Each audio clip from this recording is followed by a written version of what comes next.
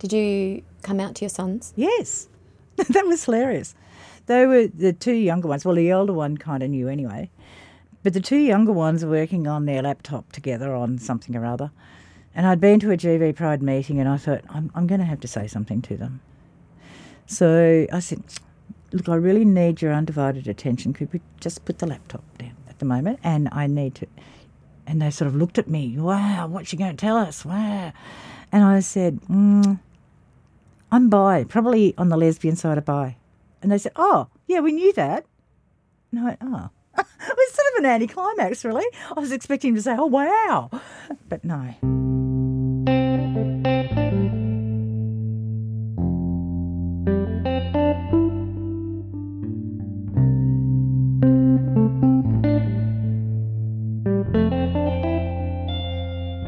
My name's Deb Chumley.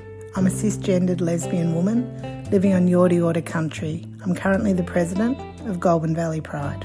I'd like to begin by acknowledging the lands on which this podcast episode was recorded, the Kalithaban lands of the Yorta Yorta Nation, and pay my respect to elders past and present. I would also like to acknowledge the traditional custodians of the various lands on which you live, work and play today, and acknowledge that sovereignty has never been ceded. We recognise the important role that art has played on these lands for thousands of years and feel privileged to work alongside artists, continuing the creative practice of one of the oldest surviving cultures in the world. Always was, always will be. This episode you're about to hear is with Jenni. Jenni is a self-described elder of the LGBTIQA+ community and a very proud mother of 3. Jenni has spent nearly all of her life living in Shepparton and is a much-loved, long-time volunteer with Goulburn Valley Pride. This podcast contains references to homophobia and also to suicide. If either of these topics are triggering for you, take care, or perhaps give this episode a skip, or maybe listen at another time. My name is Jenni. My pronouns are she, her. I live on Yorta Yorta country. I've lived on Yorta Yorta country most of my life. I'm nearly retirement age. But I'm still working and I don't want to give up just yet. So there we go. You love your work then? I do. Yeah, what do you do? I'm a bus driver. Oh, wow, cool. So I'm taking a busload of GV Pride members to chill out this year. So I'm the designated driver. So The designated bus driver. Yeah. Yeah, beautiful. So tell me about life here in Yorta Yorta country. It's an interesting place. Lots of fruit, lots of vegetables, lots of cows. I had a bit of time on a farm. I'm on an orchard at the moment. I've raised 3 sons here, one of whom still lives here. The other 2 are in Melbourne. Went there to uni. Gee whiz, lots of friends, bit of family. And you haven't left? Well, no, I lived in Melbourne for a little while, Mm-hmm. but I didn't like it. I wanted to come home. Mum and Dad were getting old, so I wanted to be back with them anyway. So from the outside, what do you think outsiders see of this region? What's it known for? Rednecks, unfortunately. Look, and not all rednecks are bad. That's a gross generalisation. But there is that right-wing redneck influence here a lot. When we started getting a lot of our migrants coming in here from Africa, from Syria, from Afghanistan, there was a lot of resistance. But there's also a lot of resistance to the yes vote. So, you know, we just like to have the white policy here. But anyway, look, things are changing. People are starting to accept all different cultures and nationalities and people. What do you think's contributing to that change? I think that everybody's showing that they're actually okay people to be with. There are people within our community who do an awful lot for their various communities. There's a Turkish man who gives so much to homeless people and helps out with firefighters if they're out. He feeds them. He looks after people with food. He's got a restaurant just around the corner from here. And lots of other people within our community have made life a lot easier for the rest of us because we're visible. We have Out in the Open festival once a year. Even in COVID, we still had it. So, yeah, it's making it easier for those who are coming along now. Mm-hmm. What about for you prior to those kind of events happening. I was married to a male because I'm of the era that was expected. I also saw what happened to my gay friends. Though I saw a lot of my friends beaten up. Two of my friends, one I went to school with, she took her life because of the brutal way in which her father treated her, because she came out as lesbian. A guy I worked with down in Melbourne took his life because he was being continually beaten. He ended up in a coma at one stage, came out of that, was coming good again, got beaten up again, and he said, that's it. So things like that make you sort of go, well, no, I'm just going to be hetero. So that's what I did. But thankfully things are changing. Hey? Yes, they are. Yeah. What helped you to come out and be who? Out in the Open Festival. I was roped in as a volunteer for the first one, and I haven't missed one since. Which was how long ago? 12 years ago this year. So, and my two younger sons, they've been performing at most of them, so they're a wonderful support. Proud of their mum? Yeah, it's really cool. Yeah. Because I've always been proud of them. And it's just nice for them to be proud of me. Yeah. So. How does it feel now to be living, I guess, your true authentic self? Probably not everybody knows yet. I'm getting there. My workplace knows. They're really, really accepting of anybody. As long as you're a good person, they're accepting you. So, yeah, that's a big help. It's huge, isn't it, when you can be, yourself and know that people will accept you. Yes, yeah. Yesterday my boss asked me, would I like to do a course with my workplace, and they're bringing in mental health first aid, I beg your pardon, so that there is somebody there who can point people in the right direction, or just a shoulder to lean on, or an ear that's willing to listen, or whatever, which I think is a really nice thing. So I'm going to go and do a course, and the company are paying for it. So wonderful. Yeah, this is the thing. They recognise certain days. They we've got on one of the vehicles I drive. There's a big thing, LGBTIQ community are welcome here, and all that sort of thing, and it's really lovely. So yeah. What's that event that you've been going to for the last... Out in the Open. Out in the Open. Out in the Open Festival. Okay. Yeah. So that's played a huge role in your life. Oh, absolutely. Mm-hmm. Yeah. It's shown me this is my community. This is where I belong. This is in my comfort zone. So, and through that, because my son and I have been doing stage management for my second son, and I've been doing stage management for, quite a few years now. So I've met a lot of musicians as well, because we usually try and get queer musicians to perform. We can't always do that. That's okay. And through that, I've met other musicians, and music's my thing. I'm very big with music. My kids are musicians. I don't so much now. And Damien dobbed me in because I'm an elder, inverted commas, of a community, to have my life put into a piece from Homophonic. Have you heard of Homophonic? So they've got a 5-piece string ensemble with 6-piece voices, and they're sort of the new modern music in a classical sort of sense. So they wrote a song about me, and that was really nice. Wow. What did you have to do to have a song written about you? I had to tell them a bit about me. What did you have to tell them? Oh, where I worked, what I did. Yeah. Just bits and pieces that they asked me, and I sort of filled in the gaps, and then they wrote a song.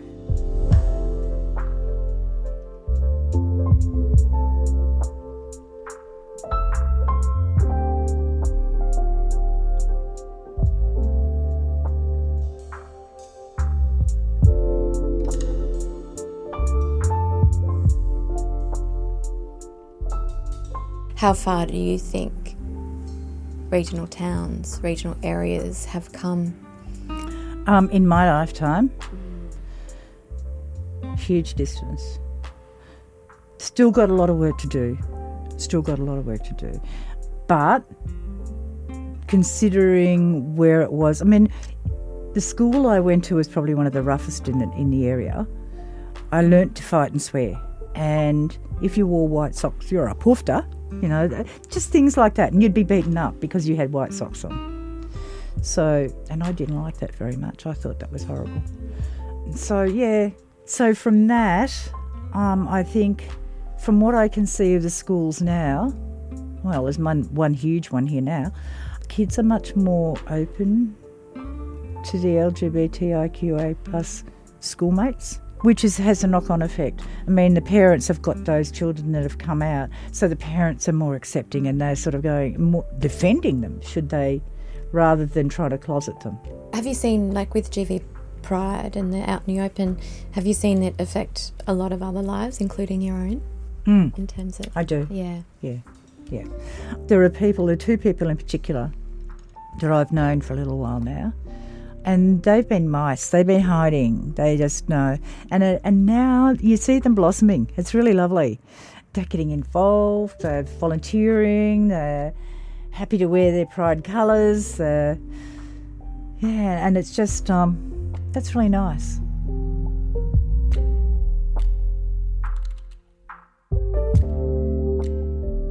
If you could have your time again at school, growing up, what supports do you think would have helped you in terms of being able to be out and proud?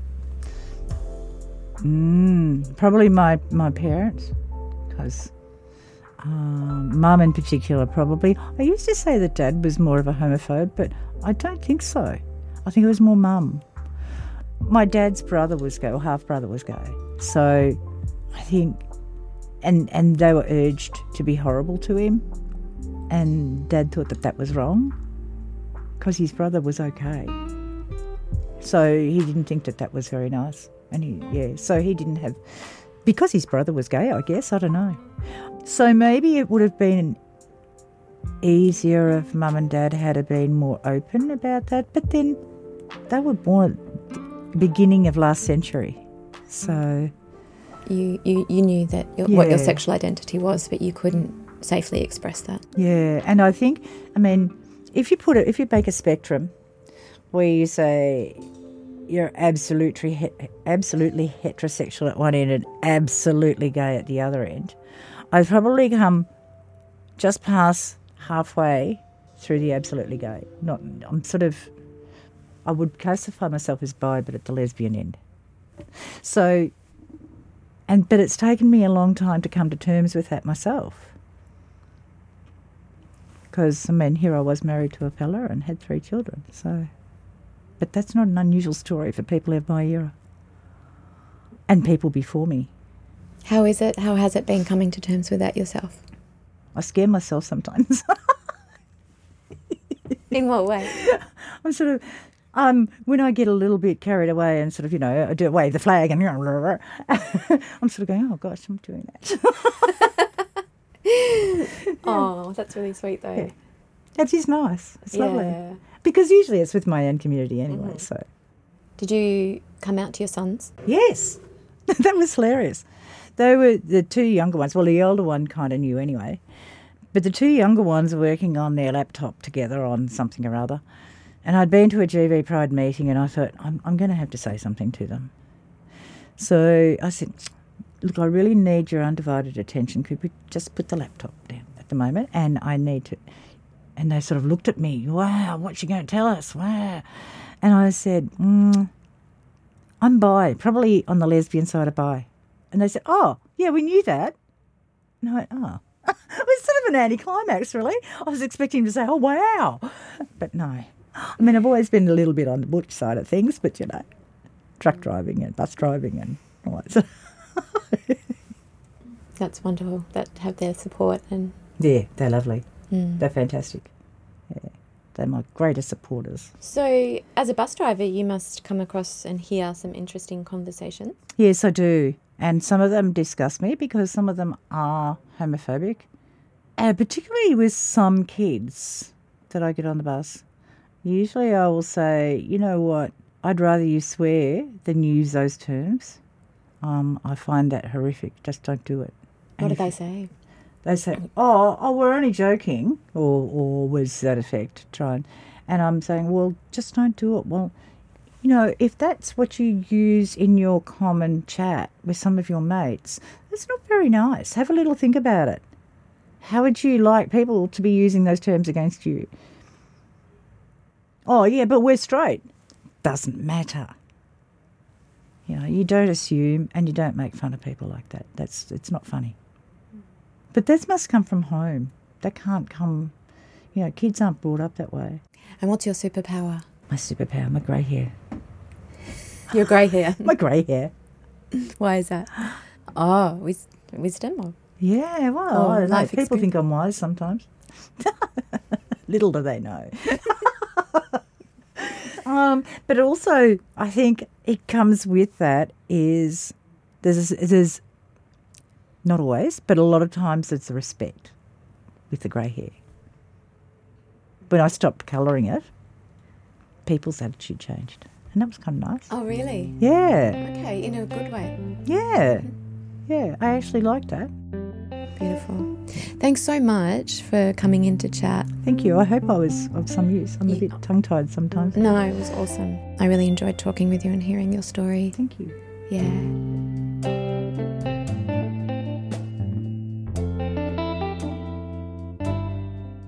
This podcast is released every Tuesday and Friday and could not have been possible without the support of our local community partners, Midsummer and the Fairer Victoria portfolio of the Victorian State Government. Throughout this series, you will hear firsthand the successes, hopes, dreams, fears and struggles of diverse members of our community. Pride Finder, the Rainbow Road Trip, was a travelling project commissioned during the 2023 Midsummer Festival as part of the State Government's initiative Victoria's Pride. Helen Thomas, an award-winning creative audio producer, journalist and queer ally, developed a mobile story studio with the purpose of encouraging connection, cultivating empathy and preserving people's experiences. As much of Victoria's queer history relies on verbal recount, Midsummer, Helen and the Pride Finder connected with regionally living LGBTQIA+ Victorians to help capture their unique stories.